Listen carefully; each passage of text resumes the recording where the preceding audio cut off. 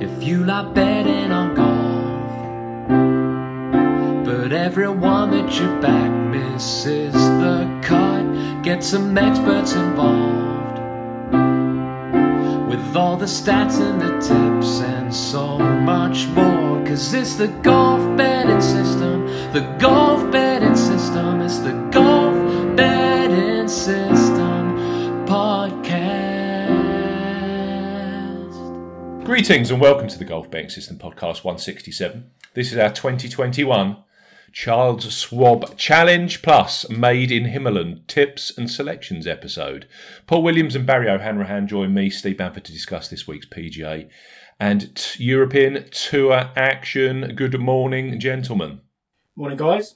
Morning, guys. I'm sure we'll discuss the PGA Championship as well. This podcast is for listeners of 18 and above. Please be gamble aware.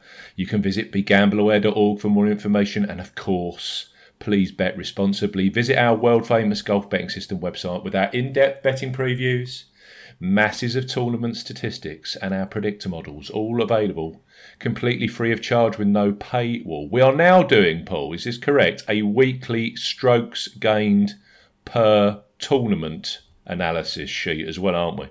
Yeah, where we can do that. So where there is where it's been played on one course and makes sense. Where there's sufficient strokes gained data going back, because we've got strokes gained data going back to 2016 for a lot of the PGA Tour events. Nothing like the same on the European Tour, sadly. Yeah.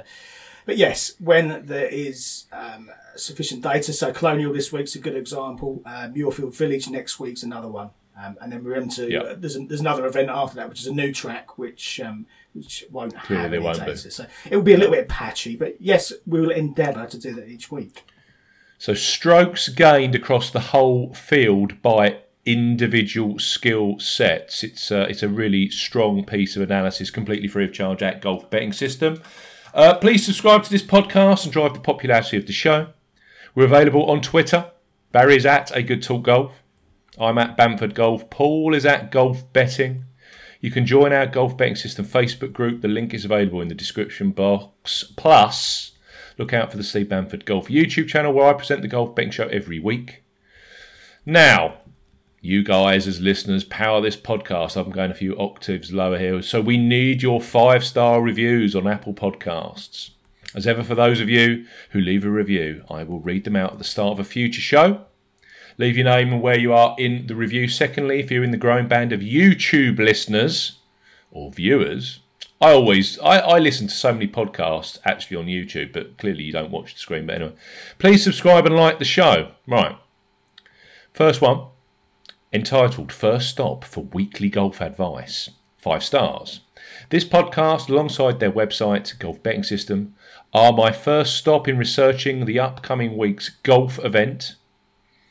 He has the most accurate information, statistics and quotes from previous tournaments, for which a lot of the golf pundit industry uses. I would highly recommend subscribing for anyone wanting to dip their toe into wagering on golf. And that is from Nick Mazzillion, and he is in Ohio in the United States of America. Thank you for that one, Nick. Lovely stuff. Well, we're saying that people are plagiarising your work, Steve. I can't believe Imitation is the most serious form of flattery. Flattery, yeah.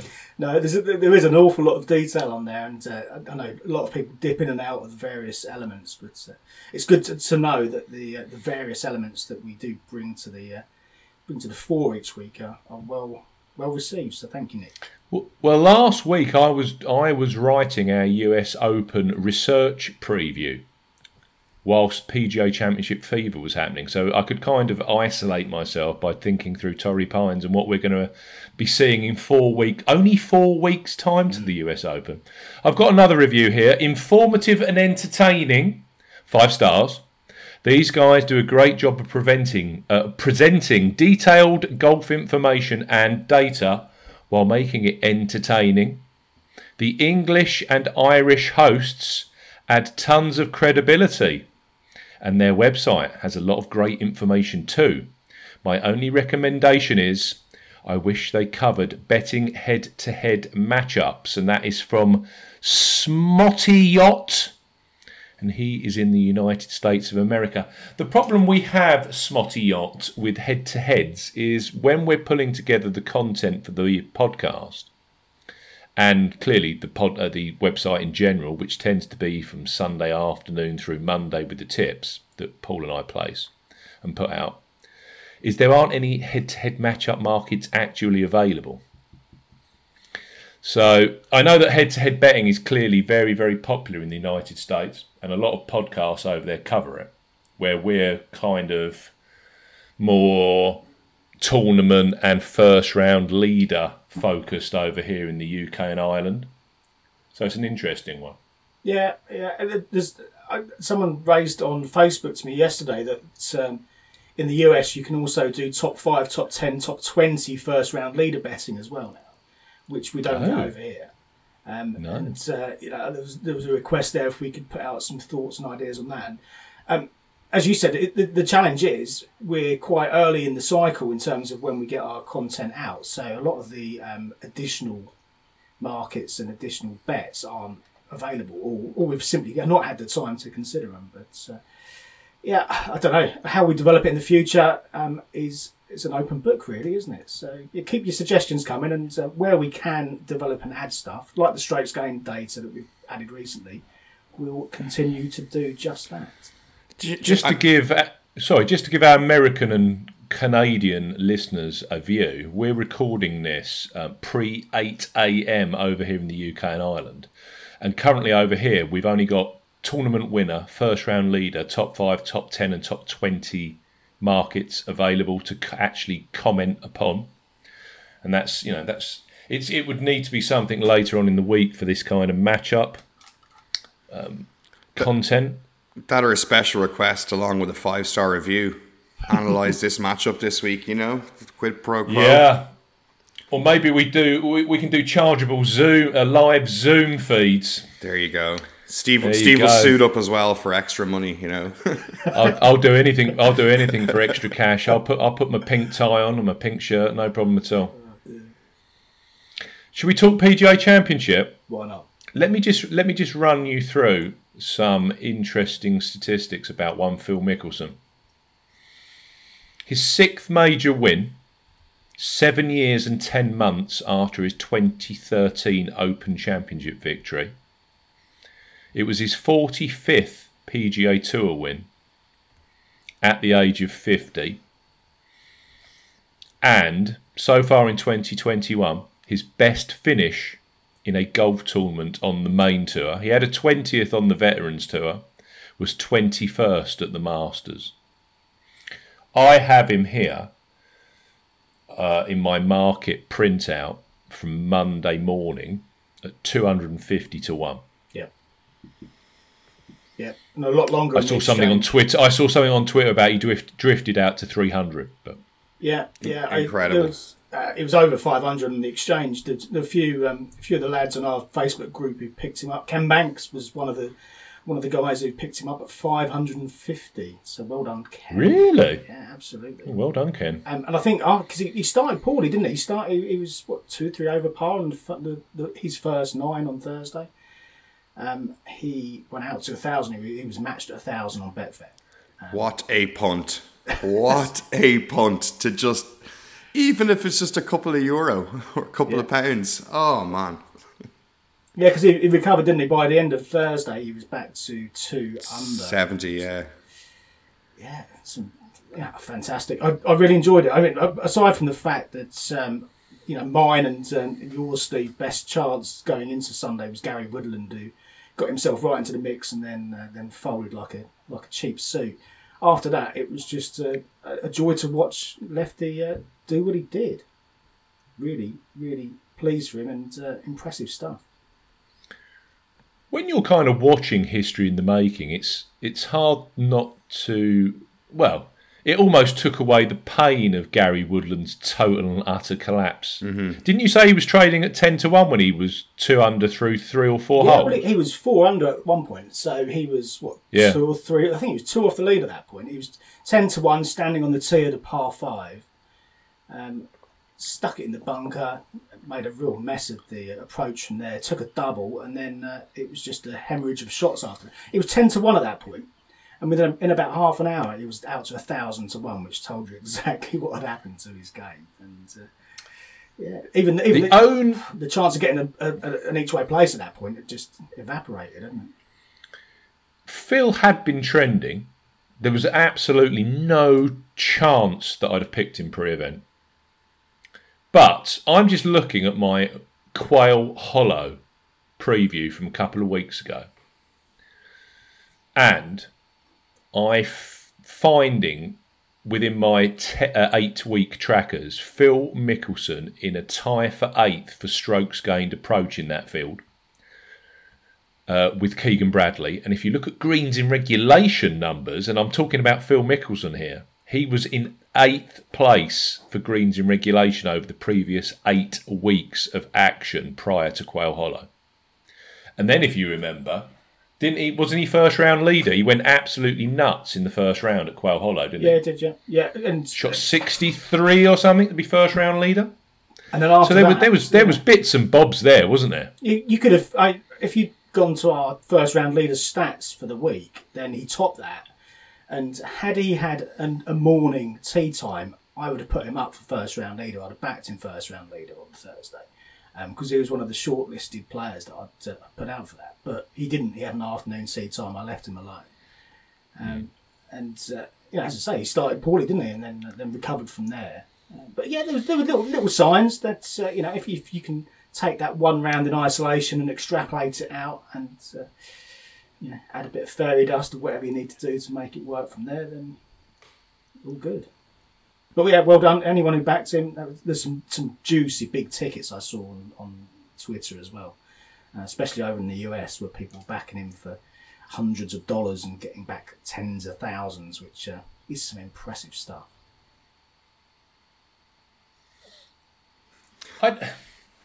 Looking back, the course played far tougher than I thought it would. The Windfinder wind reports early on that week were crap, really. Effectively, they tripled in wind strength. Well, see, now where they were going to be. Hold on a second. I think they're dead right, but it's an exposed course and on a links course or a coastal course. Whatever the wind strength is, you may as well effectively double it for how it plays. So I don't think they were a million miles off, Steve. The numbers were wrong. They were playing wrong because when I was pulling all the data together, they were saying 8 to 10 mile an hour winds, and I think the Sunday was going to be tough. Yeah, and then all of a sudden that had doubled to 20, 18, gusting 20. But so looking at different weather models, they were all a bit flummoxed as to the strength. They were all different in what they were saying. So, I mean, I suppose it's just one thing I always bear in mind. Whatever you see in the forecast for a coastal golf course that I'm going to play, I effectively go, okay, that's going to be it playing at least double that strength. No matter what the number is, it's just got more torque or something like that in the wind. It's just one of those vagaries of coastal golf.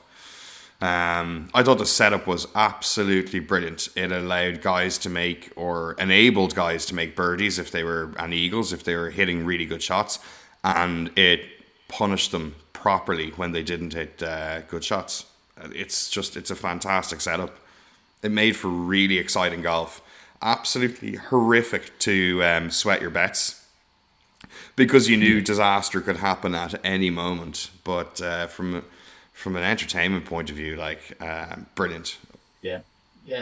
No, there were lots of doubles and trebles out there, weren't there? Which, as you say, kind of lurking around every corner. But no, I agree, 100%. It was a fantastic setup, and aside from the technicalities, aside from the website and the app and the scoring and the TV coverage and all those other aspects. Aside from all of those really big important things.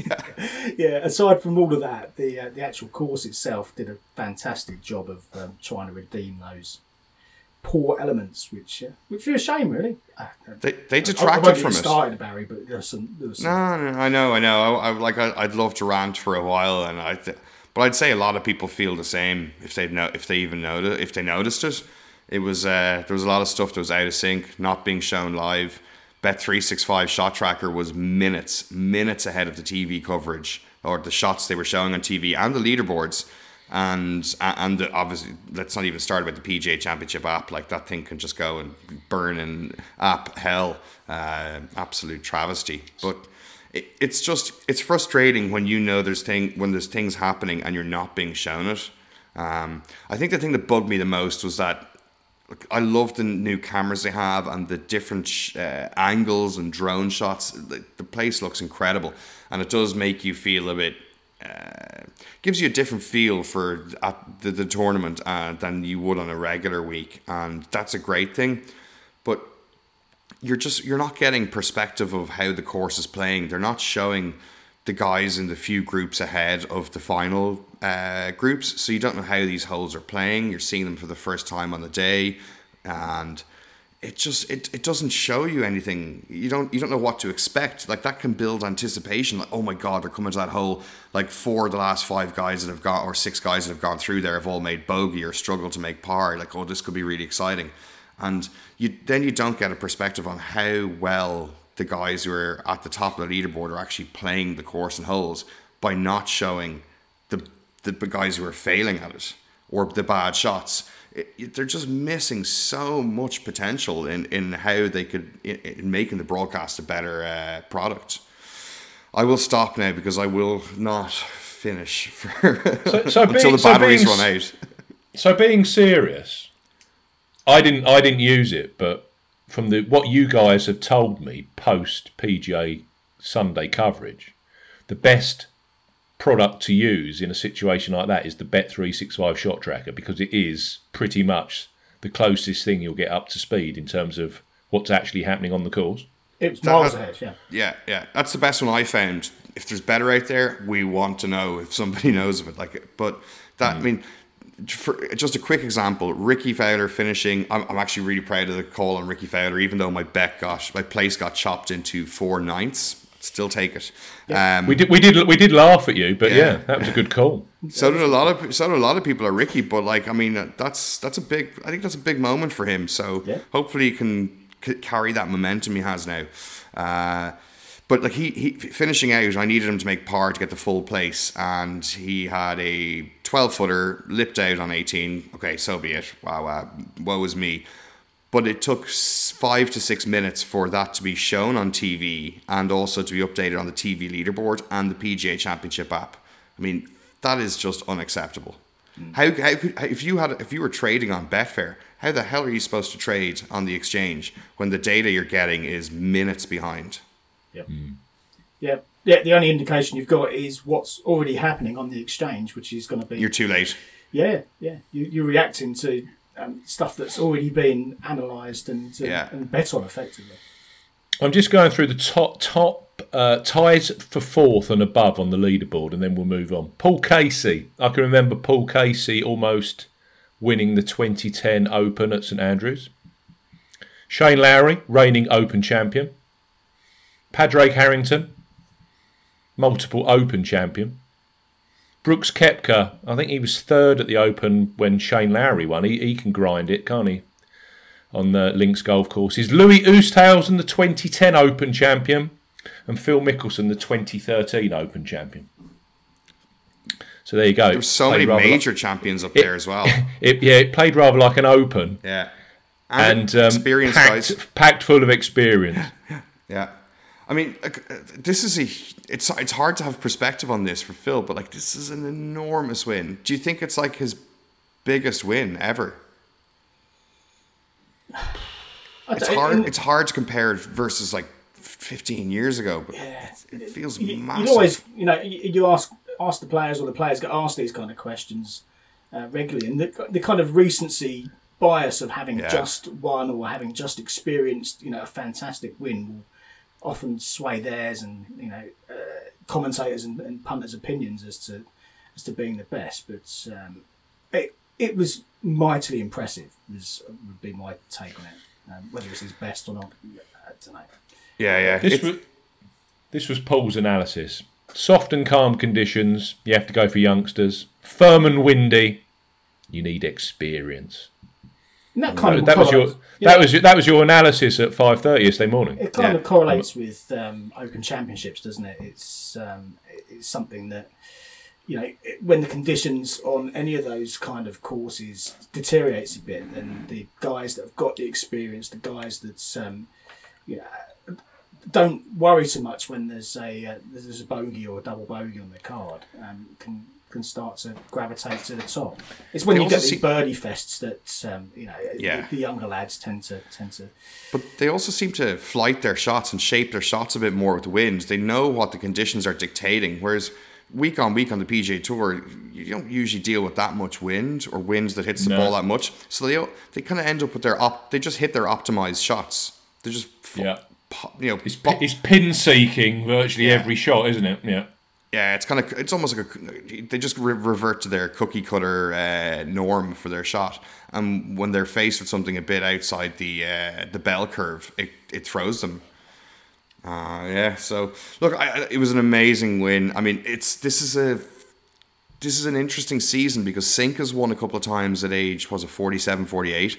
Phil's now won a major at age 50. Like, are they breaking that kind of 4-minute mile for the older guys? Thinking, maybe dawning on them, I still can win at this level. It's not quite as difficult as it mentally was perceived to be beforehand. I mean, it wouldn't surprise me if we see another couple of winners this year, or even more than that, who are in the 40s. It just depends on the course. Lee Westwood at the Open. Yeah. Okay. I've been saying this for months. This is happening. Clearly, I won't back him, and it'll happen, but. Phil Mickelson, you said about biggest victory. I bet it was in terms of bank balance. He earned $2.16 million. Phil Mickelson, Louis Oosthuizen and Brooks Koepka finished tied for second. They both took home a cool $1.056 million each for second. Good consolation. Not bad, isn't it? Louis was so disappointing. One last thing before we move on to this week's tournaments. What do you make of Bryson DeChambeau and Brooks Koepka's little moment on TV that was gone viral on Twitter overnight? It's nice bit of humour to wake up to on a Tuesday morning. They don't like each other, do they? That much is what Brooks doesn't like Bryson. That much is clear. But yeah, good fun. I'd say Bryson just wants to give Brooks a big bear hug and just make it all right. It's so funny watching how triggered Brooks gets by him. I mean, there's a very thin line between love and hate. That's all I'll say. They will get paired by virtue of their leaderboard positions at some point soon, and that will be fascinating to watch. Does Phil Mickelson make the American Ryder Cup team? Has to. For me, has to. It would be such a failing if they don't put him on the team. Even if he's not the optimal player by the stats or whatever by that time in September or whenever they make their picks in like late August. I mean, how could you leave out a major champion of the year of the Ryder Cup and it's Phil Mickelson? Yeah. Yeah, he's got a bit of work to do, isn't he? Go on. I'd say he's 16th now in the ranking, so it's going to be a pick. Yeah. Just another couple of top 10s. Yeah. Just another top 10. Another major win, yeah. But like, if he pops in one more top 10 between now and then, and even if that's in like July or August, how could you leave him out? There'd be uproar if they leave him out. And the Ryder Cup is a show. It's an entertainment product. It's not like the battle for supremacy and something. It's for entertainment. There should be demands from the Europeans and the Americans for him to be picked.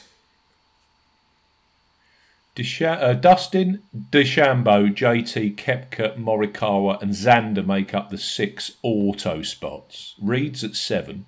Well, he'll get picked. Finau is at 8. Another top 10 in a major this week, Barry. Yeah. 9 is my nemesis, Daniel Berger, who absolutely wet the bed in round 1. Thank you, Daniel. I expect he probably wins this week at like something trivial like 16-1. Webb Simpson at 10. You said this, Paul. Webb Simpson and Whistling Straits, they don't really fit together that well, do they? Not really, no. If you were relying on a pick for Webb and trying to look at course fit, then Would that be one of the considerations? It's got to be part of the consideration, plan, strategy at that point, isn't it? Well, I'm looking at that. The top 6 are clearly the top 6. Reed's in, Finau be in. Berger, you can't say he's an auto. You can't say Simpson is, and Spieth will definitely get a pick. So there's 9 spots taken. I expect if Simpson's in that top 10, he's going to get picked, isn't he? So there's 10. That leaves you with 2 spots. Like Barry says, Phil Mickelson is going to be difficult unless he completely and utterly falls off a cliff and misses the next 7 cuts, doesn't make a spot. And then you've got one of Patrick Cantlay, Daniel Berger, Billy Horschel, Scotty Scheffler, even Will Zalatoris. That last spot's up for grabs, as far as I'm concerned. Somebody can put their hand up in a huge way between now and over the next couple of months. Yeah. Should we talk Colonial? If we have to. Yeah, it's a bit like that. It's a bit like after the Lord Mayor's show, but it feels that way, doesn't it? 2 great tournaments, to be fair, on the PGA Tour. You got this, and then next week the Memorial Tournament, Jack's tournament. So it's decent quality stuff. 2 invitational status short field events, so 120 in the field this week and next week. So it's decent quality. Colonial Country Club, Fort Worth, Texas. We're dealing with a very classical, old-style 1930s design.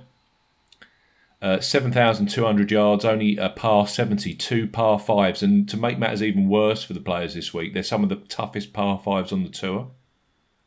So it does make this more of a who can actually play well on the par 4s. And it doesn't tend to be a scoring fest. It's a proper tournament this week. Tends to be mid-score that wins it, 14 under, something like that. I know Justin Rose won it a few years ago at, was it 20 under par? Yeah. But it was dead soft and there was no famous Texas wind. Apart from that, Kisner won it at 10 under. Nah, our friend Kevin Nah came from nowhere. I'm sure you'll be tipping him up this week, Paul. 13 under par. He won at 13s. Berger at 15s last year. And if you remember, this was the COVID busting opening resumption event on the PGA Tour last year. And it was literally a major. Everyone was here, pretty much. I can remember McIlroy was there. DeChambeau. Xander. It was a really stacked field, DeChambeau. And Daniel Berger, of all people, won it. Whenever I put that guy up at a major, he is complete and utter dross. So he needs to go on my Paul Casey. It sounds ridiculous. He has to go on my Paul Casey post-it note. He does. Never back Casey at a major. That's what you always say, Barry, isn't it? He got a place. Fair play to him. Oh yeah, I know. Yeah. You'd have been You were taking the piss out of me for not putting him up within 3 holes on Thursday. Yeah. You'd be doing rather well if you'd have backed him each way at each of the last few majors. He's done all right, hasn't he? He has done all right. But he's not going to win. But you always say you need to pack your team with a couple of each way sort of insurance guys. And that would have been Paul Casey, wouldn't it? What was he at? What odds? I think he was 60s or 66s, something like that. That's not bad. He's still hard to root for because you just know that the win equity is probably just not there at all. Yeah. I don't know. That's my thoughts on it. Hey, listen, this isn't scientific. This is like emotionally. Yeah. I'm not a fan of backing him because I got burned so many times. So it's like, okay, you're on the X list. Oh, yeah. Well, do you remember at the Masters where he was the most popular bet of the week? And what do you think he did? He did absolutely nothing. And then the major next, when virtually no one's on him, he plays quite nicely. You got to love golf betting, don't you? Anyway, back to Colonial. Paul Casey isn't actually playing. 7. It's 5,000 square feet on average, bent grass greens, but the rest of the course is pretty gnarly Bermuda grass, and that gets commented about quite a lot in terms of like around the green, chip shops and the like. But the greens themselves are pure bent grass. They're A4 variety. 6 holes with water hazards. It can't have that much water because Tony Finau almost won here. So that tends to go hand in hand. But that does actually show what we're dealing with here. Classical golf course. And I remember that you had Kevin Na in a head-to-head with Tony Finau and CT Pan that particular year. You know, if you're looking for opposites of golfing player, Finau and Na, they're pretty different from different polar opposites, really, in terms of their skill sets. But for me, when you look at this, I don't know, it just feels like Berger can putt. Kevin Na is a phenomenal putter. Justin Rose was far more ball strikey the year he won, although he was very positive on his putting, but it wasn't top 10 level putting. But the rest of it, Kevin Kisner, a proper putter. Jordan Spieth won here in 2016 when he was at the peaks of his powers with the putter. Chris Kirk's another great putter. I'm trying to use a word that isn't putter. I don't know. I think it's like any typical classical golf course. Any style of golfer can win around here.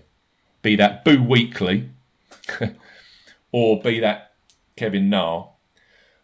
But over the last 5 years, it seems to be a situation where you need to be in the top 10 for strokes gained putting the week that you actually win around here. So for me, I've kind of tried to get the balance of players that we know can actually putt reasonably well on bent grass. Because I think ultimately it will be won with the putter. You look at the splits as well in terms of the strokes gained.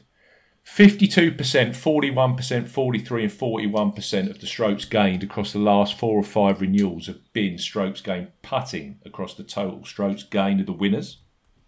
And that's a lot higher than you get at other courses. I remember we were talking about Quail Hollow a few weeks ago, and I said that that again is another tournament where clearly it suits bombers. You've got to be long to win around Quail Hollow. And yeah, Rory McIlroy won.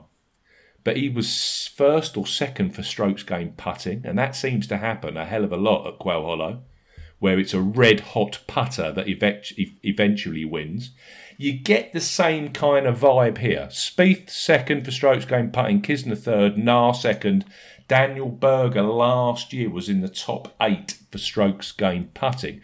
And I put in my commentary, that kind of stat scares me stiff when I'm looking at someone like Corey Connors, who clearly has a top 10 here, will more than likely be in contention here, but hasn't finished in the top 10 for strokes gained putting on tour since the 2020 Sony Open.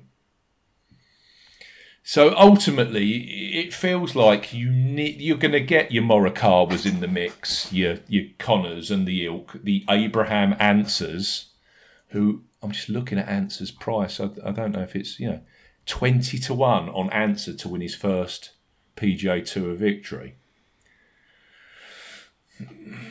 But I just get the gist that ultimately a putter, someone that's got a red-hot short stick, will eventually get over the line. Yeah, well, Answer's going to be a popular pick this week, isn't he? With his flying final round with 7 under, wasn't he? He's playing the best golf in the field, Paul. If you look over the last 8 weeks, that's just fact. Was he second to Rory at Quail? I mean, Quail Hollow doesn't suit him in any way, shape, or form. So to do that around there was a phenomenal. You just can't argue with it. Guys playing great golf. Top strokes gained total last 8 weeks. Colin Morikawa and Jordan Spieth are tied for first. Abe Hanser is tied for third with one Charlie Hoffman. And then Corey Connors at 5, tied with Camilo Villegas. So if you're looking for strokes going current form, they're the top 6 in the statistics right now. Villegas is interesting, actually. He won the BMW Championship, his first PGA Tour title on bent grass, many moons ago in 2008, when he did that BMW Tour Championship double. Yeah. For his first 2 PGA Tour victories. But I always associate Camillo with Bermuda grass. Well, yeah, he can putt both, can't he? I backed him first round leader a couple of weeks back, but he withdrew pre-event, and I've not dug into since as to what the reason was with that. So he's always one to consider for first round leader. He's that kind of player who can pop up far more regularly than average. I have to have a little dig after the show and see if I can find out what the reason for that withdrawal was a couple of weeks back. The other thing I've noticed about this place is I genuinely think that ultimately you want someone that's pretty straight off the tee. Top 20 for driving accuracy, Berger last year. Kevin Na, 17th for driving accuracy the year he won. Justin Rose was top 6. So Rose was long and straight, the perfect combo. Kevin Kisner was first for driving accuracy the year he won.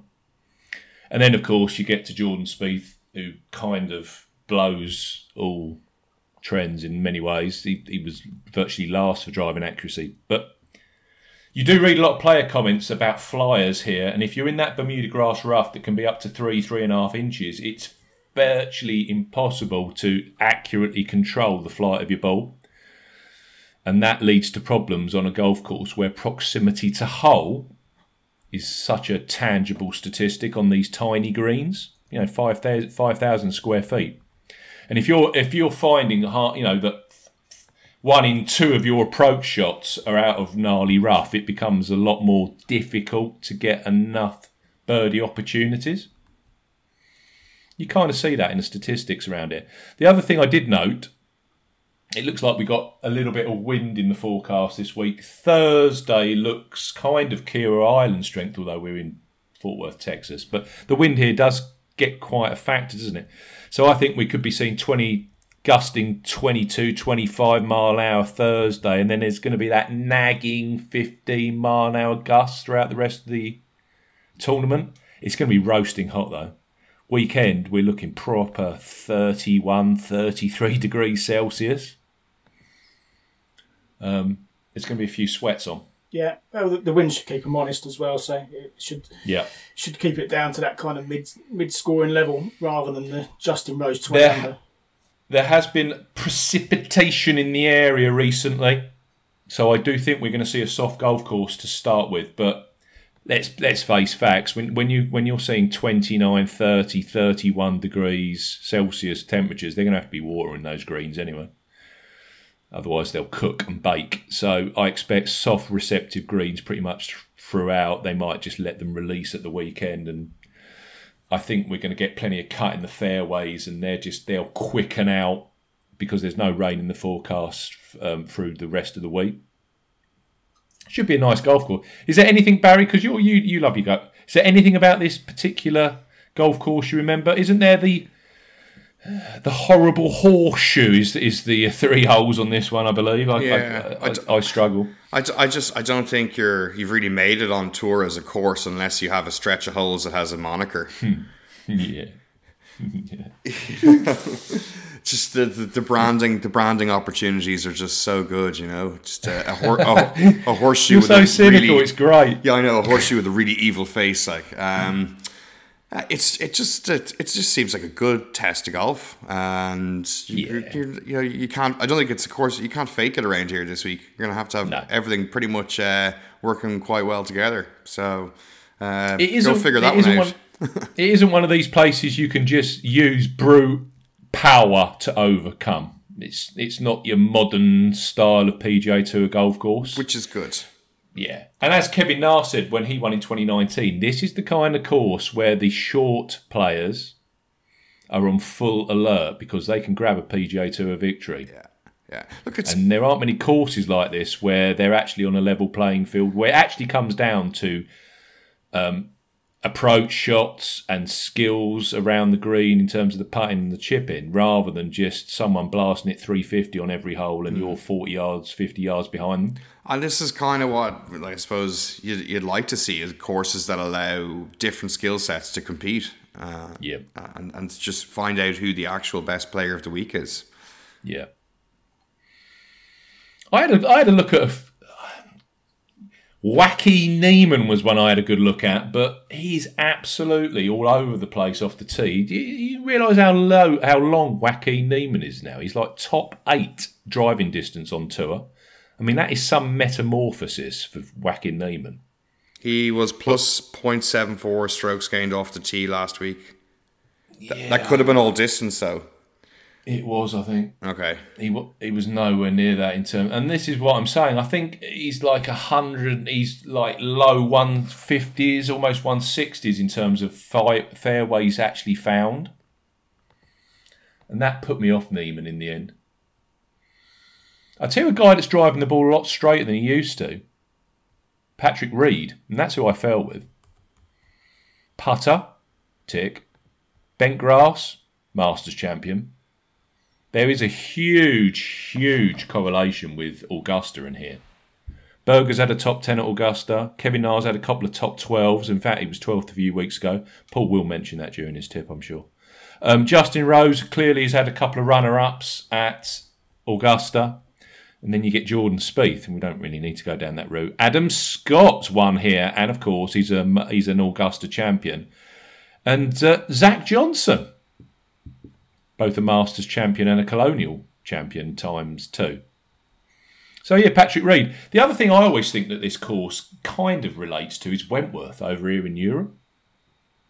And when Reed's come over here, hasn't he had is it a second and a fourth, or a third and a fourth when he's had 2 visits to Wentworth? Yeah, he's done well when he's travelled over to Surrey, and appeals to him. It suits his eye by the looks of it. I just noticed with Reed, it's like last year he was down with the dead men in terms of accuracy. He was, I think he was like 160 something for driving accuracy. This year, top 60, top 65. So it looks like he's taken 4 or 5 miles an hour off the ultimate driving distance. So he's clearly just playing it a lot more conservatively off the tee, and deliberately he's found over 5% more fairways so far this season.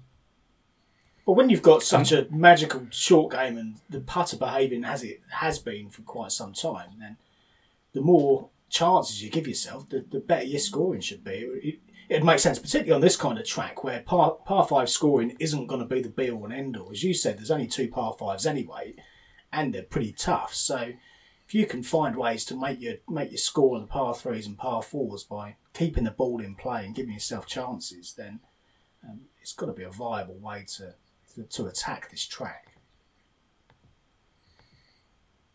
It's a great designed golf course. You've got to hit lots of draws off the tee.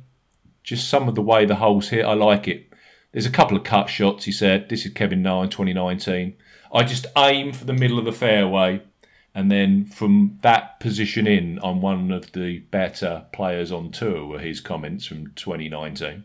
Just that to me, and that logic just screamed Patrick Reed to me. And you look at the tournaments that Reed wins, they tend to be stacked, don't they? They tend to be high quality tournaments that literally turn him on. I mean, the last win was this year in January, the Farmers Insurance Open, which was stacked. You then had a situation with him where he's won a World Golf Championship, a FedEx Cup playoff, a Major Championship, a FedEx Cup playoff, a Short Field Tournament of Champions, and a World Golf Championship. They're his last 7 wins. He doesn't kind of win... I don't know. I'm trying to think of a...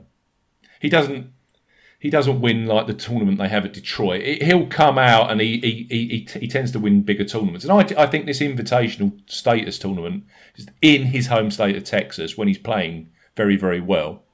I think it suits Reed.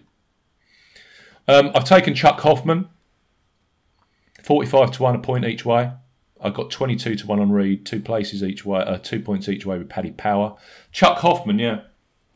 I mean, that was obvious. He's in the top, did we say the top 4 in this field for strokes gained current form at the moment? Yeah, playing some nice stuff. And he was a feature last week, wasn't he? Yeah. He was a feature last week. He was within that tied 10 group with another 35 players on Sunday night. And then he I think he bogeyed 18. He was either 17 or 18. Came in tied 17th. So Hoffman's in great nick. You look at Hoffman, he's been first round leader at Augusta. He's been right in the heat of the battle come ends of Saturdays. And then it's Chuck Hoffman, and on Sunday he melts away. But this kind of tournament, when he's in this good nick, it isn't exactly stacked full of top quality elite players. Yeah, there's a decent top end, but he's in great nick, Hoffman. He really is. 4 PGA Tour victories. He might take something from the elder statesmen winning recently, and players that haven't won for a while. There's been a lot of that going on this year. Wouldn't not be surprised to see Charlie Hoffman in the mix. And that Augusta link, he's got a great set of results at TPC Boston. Again, another course that links in really well with this, TPC Boston. So I just couldn't turn Hoffman down at that price either. Who have you guys gone for towards the top of the market? You're talking to the wrong people. Well, no, I've backed one in that kind of bracket, and that's Justin Rose. And 30 to 1, I thought, was a fair price, given how well he's played. He's won here, his third last time that he played here, back, as you said, after lockdown was his last year. And he seems to be rounding into some form. 7th at the Masters, 8th last week at the PGA Championship. The number that really caught me last week was he led the field for strokes gained putting, and that is pretty rare with Justin Rose. If he's putting well, taken to a track that he enjoys, that suits his game, and he can have a very potent combination. In your preview, he tops that Bentgrass wins stats. So 7 wins on Bentgrass on the PGA Tour over the years. And it was only Lefty who made more birdies than him last week. He made 19 birdies over the course of the week, 16 of them over the weekend. He made a lot of mistakes, Justin Rose, don't get me wrong, because otherwise he'd have won the golf tournament. But 16 birdies on a track like Kira Island last week, it's got to give him a lot of confidence coming into this, particularly, as I say, with the putter working and leading the field for strokes gained putting. So, yeah, I thought 30 to 1 was more than fair for Justin Rose. 8,900 on DraftKings as well, which he'll find himself into a number of my teams this week, I think, Justin Rose. But yeah, he's the only one near the top end of the market that I've backed. Barry? I'm detoxing a little bit this week. I had I had way too many bets on last week. I kind of lost the run myself. Worked out okay in the end, so happy days. But withdrawing a little bit on the volume. I like the Rose shout. The putting was nuts last week. What was it? 11 strokes he gained over the tournament. Yeah, come on. Huge. Justin Rose, that is huge. He made 5 strokes on Sunday. So yeah, I'll have a look at that. The only one, and I didn't have any backup other than it just popped in my head, and then I went and dug into it, and it backed it up that I'll go with it, was Harold Varner. So I'm going to just take a little flyer on him, first round leader and outright. Yeah, it does like a night of fast start as well, Varner. It's funny you mentioned Varner. He was in the same group last year as Daniel Berger on Sunday. That shows you he likes the golf course, and of course Berger went on to win that. So, Harold Varner III, he's one of those, isn't he? He's like addictive. You get people that are addicted to backing certain players. Yeah. He always looks perfect for the assignment, doesn't he, on something like this? Because he's such a great ball striker. What was I saw in your preview? He was tied first round leader last year. Yeah. Makes sense. So there's something there to grab onto, and it's kind of it's just 7 under 63. Yeah, tied with Justin Rose, first round leader. It feels like a nice detox bet. It's outsider odds. If it fails, I'm like, oh well, so be it, and we'll just we'll watch the week and just enjoy watching golf. Rose is just outside those automatic spots for Team Europe, so he knows that he's had a couple of top tens at majors this year, isn't he? So he's clearly showing enough to Harrington. You know, I can mix it at the biggest tournaments.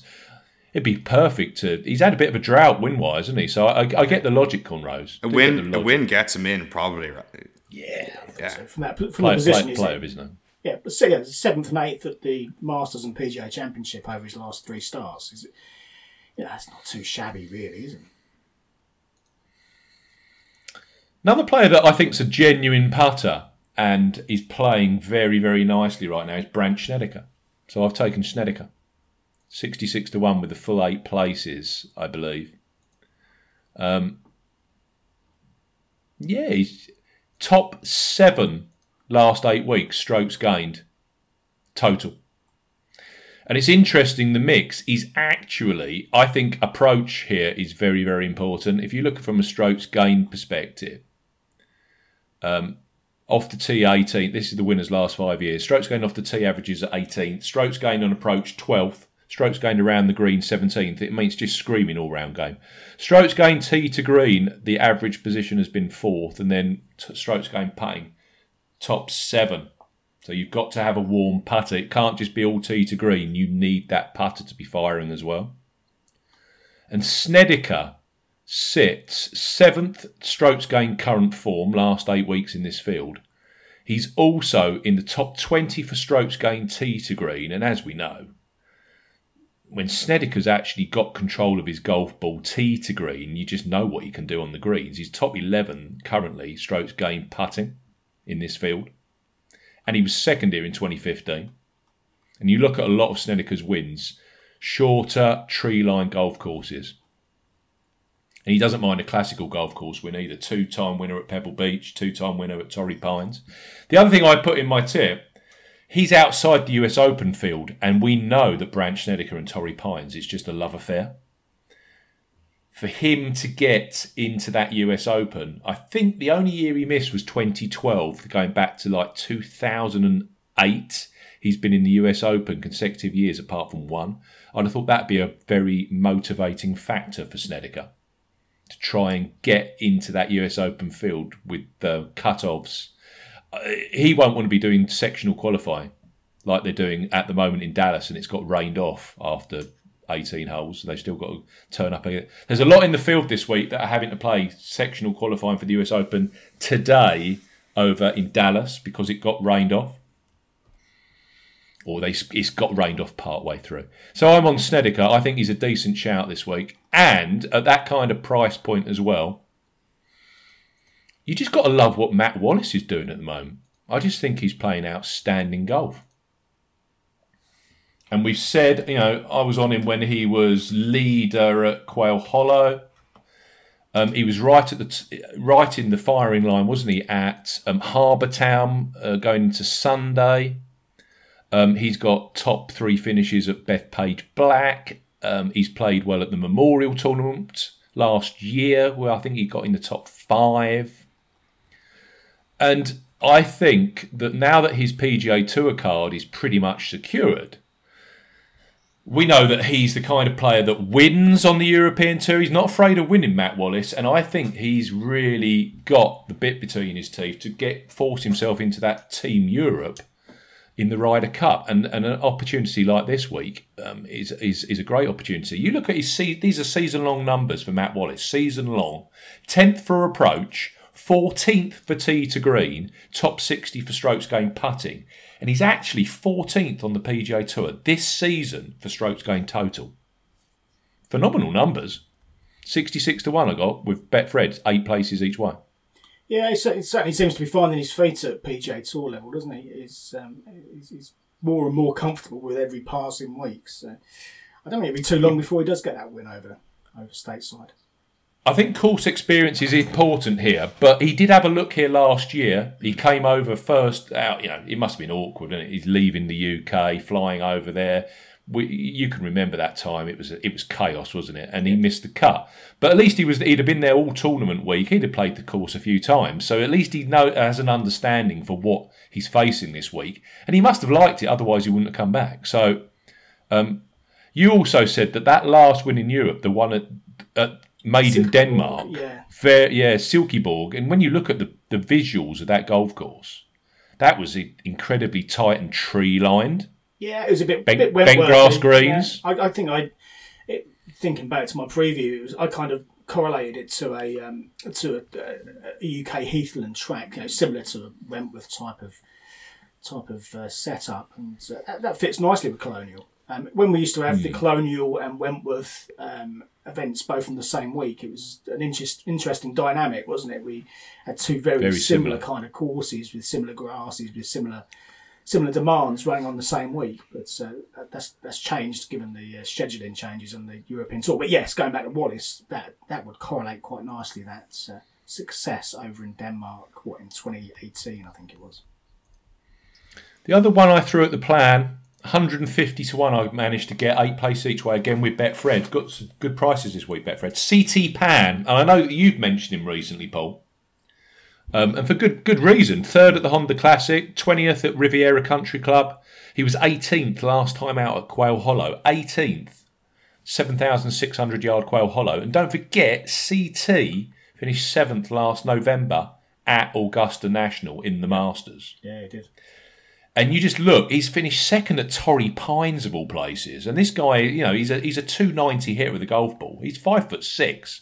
He's a little waif of a player, but he can get the ball out there plus 290. But it's just this. There's a list of 3rd at TPC Boston. I mean, that's a bomber's course, and he's got results on courses that correlate very closely to Colonial. And you top that off, he was 3rd here in 2019, the year that Nah won and Finau was 2nd. So he's been playing some nice stuff. And Pan, accurate enough off the tee, excellent approach shots when he's on form. And we saw at the Honda Classic when he finished 3rd a couple of months ago, the putter, some of his putting has been atrocious, but actually he was in the top 10 for putting that particular week. And that makes him a real danger. So 151 on Pan. So I went Pan, Wallace, Schnedeker, Charlie Hoffman and Patrick Reed. Throw some more names at it, the guys that you've backed, and we'll move on to the Made in Himmerland. Yeah, the other one for me, as you've alluded to a couple of times, is Kevin Na, who this is the kind of course, this is the kind of event that he targets. He's been quite vocal about the fact that he looks at the schedule. Some events he knows he's going to be able to compete at, some that he can't. He won the Sony Open earlier this year. That was one that he targeted. He missed the cut badly last week at Kira Island on a track that he's never going to suit Kevin Na. So the fact that he's coming to this off the back of a missed cut doesn't bother me in the slightest. There's some better form if you go back since that Sony Open win. He was 11th at the Workday Championship, WGC level, 12th at the Masters, which you mentioned a few minutes ago, Steve. Yep. And he was doing all right. I think he's finished there 3 times, Paul. 12th. Yeah. He's got a decent enough record on that. And again, that's another track that should just be outside of his comfort zone, really. Fantastic record here. He's won here, as you said. He's got a couple of top 10 finishes as well. I thought 66 to 1, 8,400 on DraftKings was another ex-winner on this track, who I think has got a good chance of performing well again this week. So, only Rose and Na for me. In terms of first round leaders, once the draw comes out, one that caught my eye is Rafa Cabrera Bello. Yeah. Who, it's been off the boil a bit, but showed some form at the Byron Nelson. A couple of good, strong rounds there. He was shot 64 after the first round and was 3rd after 18 holes. He shot another 66 in round 3, so it was in decent spot after 3 rounds. And finished 23rd here at Colonial on his debut last year with 4 decent rounds in the 60s. So I think he can improve on that. He should be somewhere in the kind of 150 to 1 bracket for first round leader, and that is that sort. Varner, who Barry mentions, another one. And very much like Cabrera Bello, who you can often see getting off to a fast start on these events. So, yeah, I'll take a look at the draw, see where he sits, and if it all computes, then he'll be on my backlist for that. 125 to 1 RCB. Yeah. First round leader. Yeah, there should be a few more bookies come up, so we may squeak a 150 out of it, but we'll see. Any others for you, Barry? No, let's get over to Denmark. I think we need to talk about a super long shot that is it's gonna do some business for us this week, we hope. You reckon? Yeah. We live in eternal hope, Barry. Yeah, the Made in Himmerland. We're back on the European tour after the break for the PGA Championship, heading north from the Canary Islands, where we were for the previous 3 weeks, to Denmark. For course history and course form students, we're looking at what used to be called the Made in Denmark, now the Made in Himmerland. Subtle change to the title, but essentially it's the same track that the Made in Denmark used from 2014 to 2017 and also 2019. If you're looking at the event history, 2018 is that event that we just mentioned from Matt Wallace, actually, the Silkeborg event. So that was on a different track. But 24 to 2017 inclusive and 2019 were all played here at Himmerland. Full field, 156 players, 9 of whom are coming straight back from Keir Island. 3 of them made the cut, actually. Jason Scrivener was 23rd, Bob McIntyre 49th. Rasmus Hogard was 79th. The rest are Aaron Rye, Andy Sullivan, Bernd Wiesberger, Brandon Stone, Kurt Kitsuyama and Thomas Detry all missed the cut. They're all flying directly over to Denmark for this week's event. That's not really put the bookies off, though. Many of those players, despite missing the cut or poor performances, are pretty prominent in the betting. So Bob McIntyre heads the market 12 to 1. Bernd Wiesberger 20 to 1 is defending effectively from the 2019 event. It wasn't a 2020; it was cancelled due to the pandemic. Matthias Schwab 25 to 1. Thorbjørn Olsen playing on home soil 28 to 1. Andy Sullivan 30 to 1. Then you got the likes of Rasmus, Justin Harding, Callum Hill has been prominent over the last few weeks. Eddie Pepperell was rounding into form as well. Beef Johnston, JB Hansen all 33 to 1. Thomas Detry 35's 40 to 1 bar those players. Worth noting that Ladbrokes and Coral are both 8 places each way, a fifth of the odds this week on the Made in Himmerland, which is the best odds available, or the best each way terms available in the market at the moment. Just to mention on yours, Steve, it was Boyle Sports who'd gone 10 places each way, a fifth of the odds from memory. Boyle's 10 and 10. Ladbrokes and Coral both 8 places each way, and Betfred 8 places each way as well. And it was interesting with Paddy Power this week, 8 places each way on Paddy Power. But I believe there are only 7 places on Betfair Sportsbook, which is the first time I've ever seen that differential across Betfair Sportsbook and Paddy Power. Yeah, maybe a change of strategy with that those 2 brands that clearly run out of the same umbrella company. But across the two events, Ladbrokes and Coral both 8 places each way, a fifth of the odds, so well worth a look, particularly if you're doing cross doubles on both events as well. The track itself, the back tee course at Himmerland Golf and Spa Resort, it's an exposed track. It's got linksy kind of features. It can stretch to 7,400 yards played from its tips, but it played at around 6,850 the last 2 times we came here. It's listed on the European Tour website at 6,751 yards for a par of 71.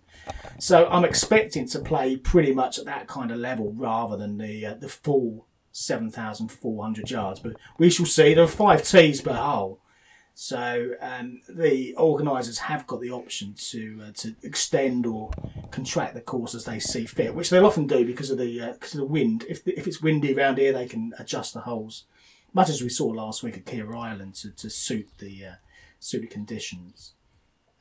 There was a 2012 renovation here, new bunkering, A4 bent grass greens put throughout the course, so it's pretty much up to speed nowadays. It's been around for a few years, but that 2012 renovation brought it back up to a level.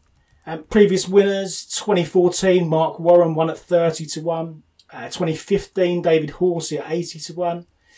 2016, Thomas Peters at 12 to 1. 2017, Julian Suri at 60 to 1. 2018 was that Matt Wallace win at Silkeborg, so bear that in mind if you're looking at that stat. He was 40 to 1. We were on in that week when he absolutely tore up the final few holes and came from a seemingly lost position to win that event in a playoff. Exhilarating stuff that was. I really enjoyed that event. 2019, Bernd Wiesberger won at 70 to 1.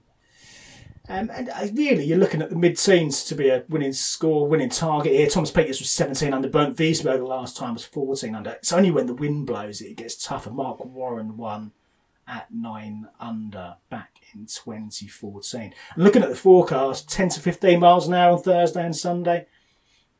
Otherwise, pretty pleasant mid-60s Fahrenheit. But back to Barry's point earlier on, these tracks that are exposed to the elements and that rely on the wind to protect the course, if there is any wind in the forecast, it tends to be accentuated. So 10 to 15 miles an hour. I think the players will notice that. I think that they'll see... they'll notice that there's some wind around, particularly on Thursday and potentially on Sunday as well.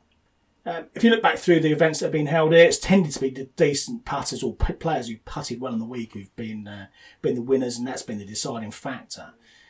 Warren was third for putting average. David Horsey was 10th. Thomas Peters was second. Even Bernd Wiesberger was first for putting average. There were no stats captured for Julian Suri's win because he was predominantly a Challenge Tour player when he came and won here back in 2017.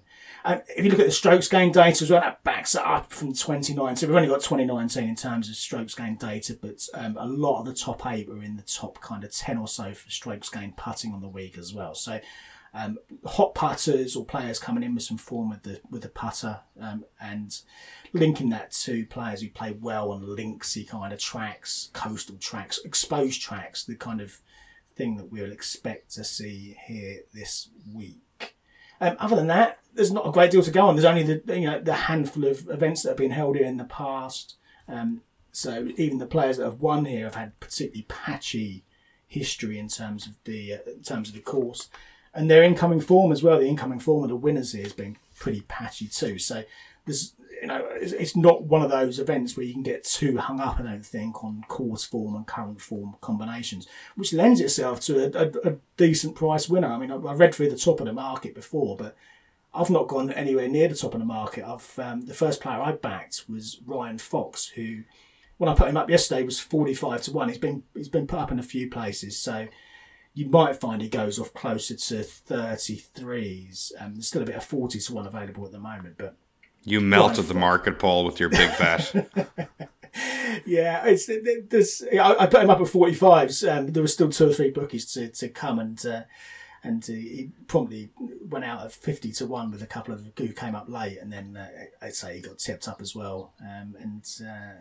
The sea of blue now, I expect 33s will be the kind of number. But even so, I think that's a decent bet. He's the kind of player who absolutely loves this sort of track. And we've seen the best of his golf on the links swing over in the UK and Ireland ahead of the Open Championship over the last few years. 2017, he was 6th at the Open de France, which is kind of an inland, linksy kind of track with a linksy feel of it in places.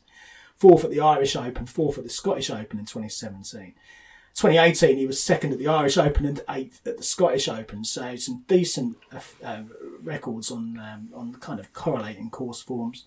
He won the Super 6 in Perth, which is another kind of wind-affected track over there in Australia. 2nd at the Vic Open last year at 13th Beach, was another coastal linksy style track. Last time we saw him on the European Tour, he was 6th at the Saudi International, a much stronger field than this. But since then, he's gone back home. He's had a baby daughter. He's been playing on the New Zealand Tour, and he won back-to-back events on the New Zealand Tour last month. 25 under, 23 under, just keeping his game nice and sharp heading into this week. And those results won't appear on any of your current form stats. They didn't attract any world ranking points, so they're kind of under the radar. But he was overjoyed to win those 2 events. One by 7 shots, the other by 3 shots in some decent fields with some regular Australasian Tour players that were nowhere near him on the leaderboards. So he's playing some good stuff, and got that baby swag as well. I think he's got a great chance this week to get that second European Tour win on a track that absolutely suits him down to the ground. Likewise, the track suits another player who's come from that kind of neck of the woods. That's Minwoo Lee, the young Australian, if you're looking at the likes of Richard Bland and Lefty flying the flag for the Olders over the last couple of weeks, then Minwoo Lee can come back and restore some kind of normality here. After we saw Garrick Higgo, who's 22, same age as Minwoo, had won 2 of the previous 3 events before the PGA Championship.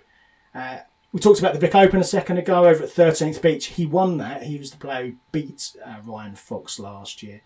And that was on a coastal track, kind of linksy test. And it makes sense that Minwoo Lee would play well in that kind of setup. He was brought up in Perth. He had to master that low stinger shot from an early age to keep the ball out of the wind. And that's put him in good stead. It was something that really came to the fore when he played at Perth, also at the Vic Open last year. And something that whenever the wind does pick up, he can employ as part of his arsenal. A couple of top 10s in Perth, at the Perth Super 6 over the years. 4th at the Saudi International last year, another coastal track. And some decent enough form recently. That win at the Vic Open got him into the WGC concession. He finished 28th there. The putter that week was absolutely spot on. And his last start, a couple of weeks back at the Belfry, he was 21st after a slow start. So shook the rust off, primed and ready for this week, I think. Minwoo Lee. And then 3 at longer prices. First up, Julian Suri, quite straightforward this one. 100 to 1, he won here back in 2017. That's his only win on the European Tour to date. And we kind of thought he was going to push on from there. He was flirting on the edge of the world top 50s at that point. Some decent performances and some big high-profile events at the back end of that year in 2017. On the European Tour, but had some health problems, had to have a hernia operation in the end, and it took him some time to recover from that. And it's only recently that we've started to see some flashes of form again. He shot 64 in Gran Canaria after the first round, 65 in round 3 at Tenerife, and he was 9th going into Sunday that week. And he shot 68 to open and another 68 to close at the Belfry on his last start, finished 21st. And if you look at the various strokes gained aspects of his game over those events, every part of his game at various points is fired. So he puts that all together back on the track that he has performed well on his one and only visit here. Then I think 100 to 1 is more than a fair price for Julian Suri. Then a couple more. The one that Barry alluded to, Paul Dunn, I've backed at 300 to 1. And there's another player that's looking to return after injury. He had hand surgery, not last winter, the winter before, which had been nagging away at him for a while. And the fact that everyone was locked down for that period of time gave it a good chance to heal. And he's now looking to rediscover that form that we saw when he won the British Masters. He's a far more capable player than his world ranking. He's outside the top 1,000 in the world at the moment. Far, far more capable player than that. We're starting to see a few signs of life. 33rd in Austria, at the Diamond Country Club, 45th in Tenerife, 52nd at the Belfry last time. None particularly stand out in terms of their overall finishing positions, but within that there was some encouraging signs, some good rounds. 2nd and 7th strokes gained putting on his last 2 starts. And he comes back to a track that he's had some considerable success on. His last top 10 on the European Tour was here at Himmerland. And overall form of 10th, 14th, 4th suggests that the track suits his game. And then that makes sense. He's the kind of player who needs a bit of width from off the tee. Exposed tracks work, but if he can get to a point where he's using his wedge and his fantastic short game and putting, then he can make an awful lot of birdies. And I wouldn't be surprised to see Paul Dunn really have a decent week here at a mad price, 300 to 1.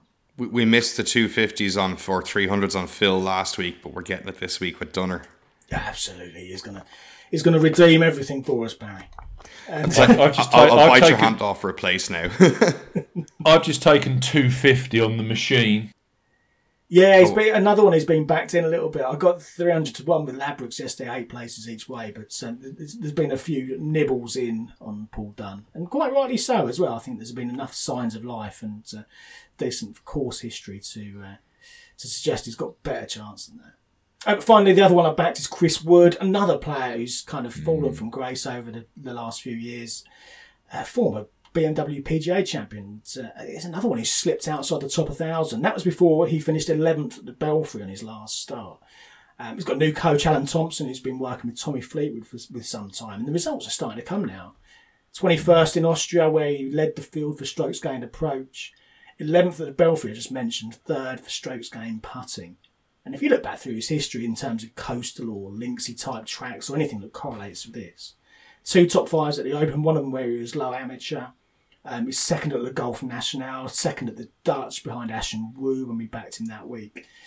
He's won at Doha, Qatar Masters, where you could always correlate that well with linksy style tracks. He enjoys this kind of terrain, as simple as that. And another that he's still slightly below the radar, but at 175 to 1, I thought it was well worth taking. So Chris Wood, 175, Paul Dunne, 300. Julian Suri, 100 to 1. Minwoo Lee, 80 to 1.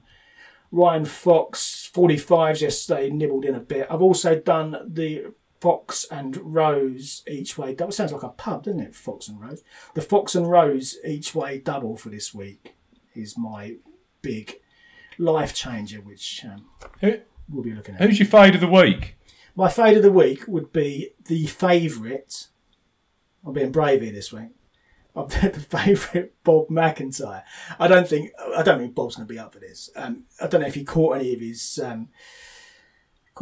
interview at the end, but he basically was saying he wanted to go home, but he couldn't because he's got to come over and play in Denmark this week. So he didn't seem overly bothered about the fact that he's got to come over and play this event. So I'm not convinced that as the clear favourite for this event, he's going to come and tear up any trees. So, yeah, I'll stick my neck on the line, and I'm going nowhere near Robert McIntyre this week. Any other fancies from you two? Eddie Pepperell. As a bet or a fade? No, Eddie Pepperell. As a bet. 2nd and 5th for approach last 2 outings. 12th in Canary. 11th at the British Masters at the Belfry. He was 15th for tee to green there at the Belfry and 6th at the Canary Islands Championship. And you know, coastal golf, Northern European, 33 to 1. He just seems a bit more energised on Twitter as well, saying that he needs to be playing regularly because if he doesn't play regularly, he's crap.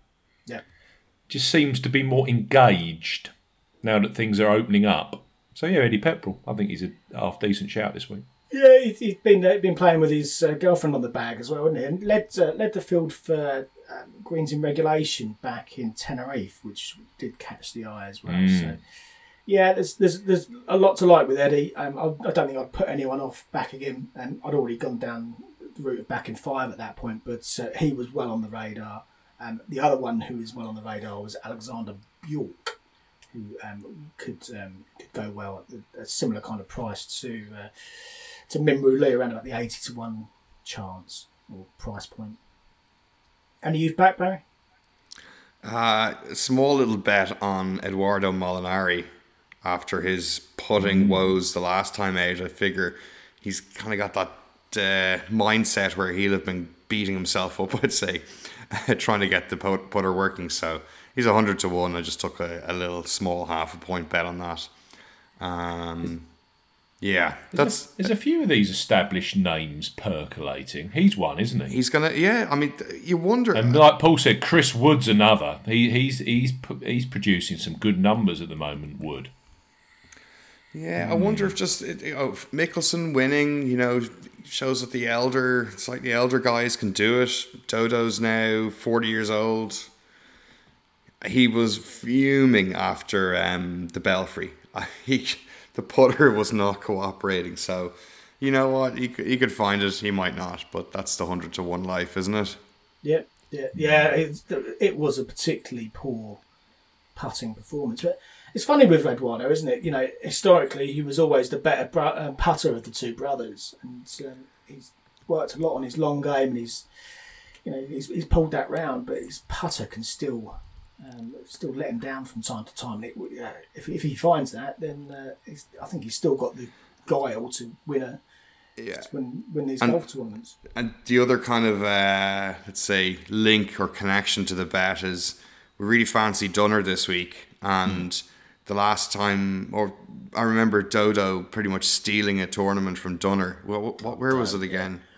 Morocco, yes. Morocco, yeah. That was brutal because we were on Dunner that week at some pretty juicy odds. So this is time for the whole thing to come full circle. I'll get the place return on Dodo and the win on Dunner, and then Sunday evening will be a nice happy watch of the Charles Schwab.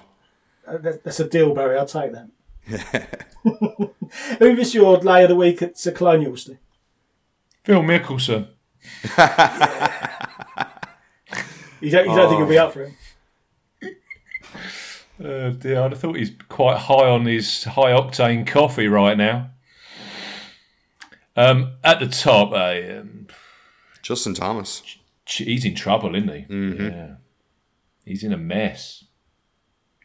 They always say, I always remember Thomas as a buccaneering, strong putter in the early days. He just had the game. He could putt brilliantly. He had the full gamut. But these putting woes have severely got into his head.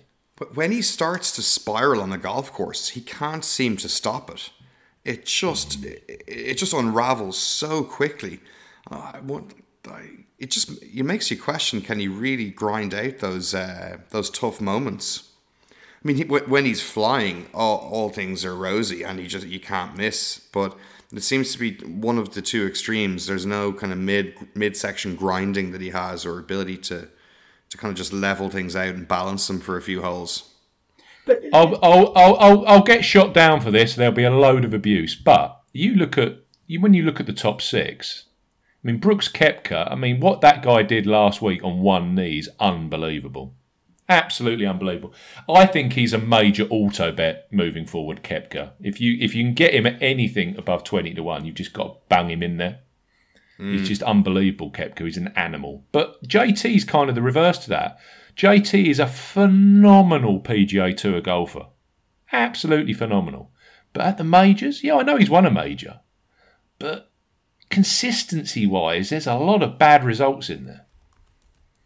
And never really seems to contend that much in majors. Or if he does, he falls away over the weekend. It's only very recent, though. He's certainly no Open Championship. There's no way I'd be backing JT for the Sandwich Open Championship. It just doesn't seem to have that grinding mentality, like you said. He's not a US Open sort, is he? He's 23 majors played. He has 5 top 10s. Yeah, and that's the guy that's going off at 10 and 11-1 in majors a lot of the time. You know what I mean? That's what I'm saying. Of that top 6, it's just it's an auto dodge, isn't it? At the moment, yeah. Yeah, unless you start seeing some serious stuff. But yeah, you go back to the Masters last year. His next 5 starts where he made the cut, he finished in terms of his putting average ranking 6th, 4th, 6th, 3rd, 6th. Putting average on those the 5 events from the Masters in November.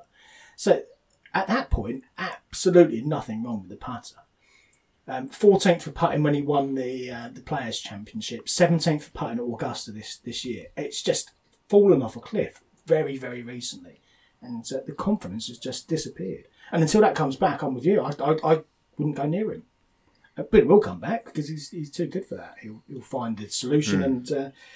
He'll pop back to form, but I'd like to see a little bit of a sign of that before investing any money, I think. JT is shorter right now with Bet365 for the US Open than Brooks Koepka. That's absurd. I just don't understand that. But it's true. Koepka's a 16-1 shout. They're terrified of JT, the bookies. Yep. I think that's us done, isn't it? Indeed. We are not producing a podcast next week. Paul and I are actually having a few days off. I know it's unbelievable.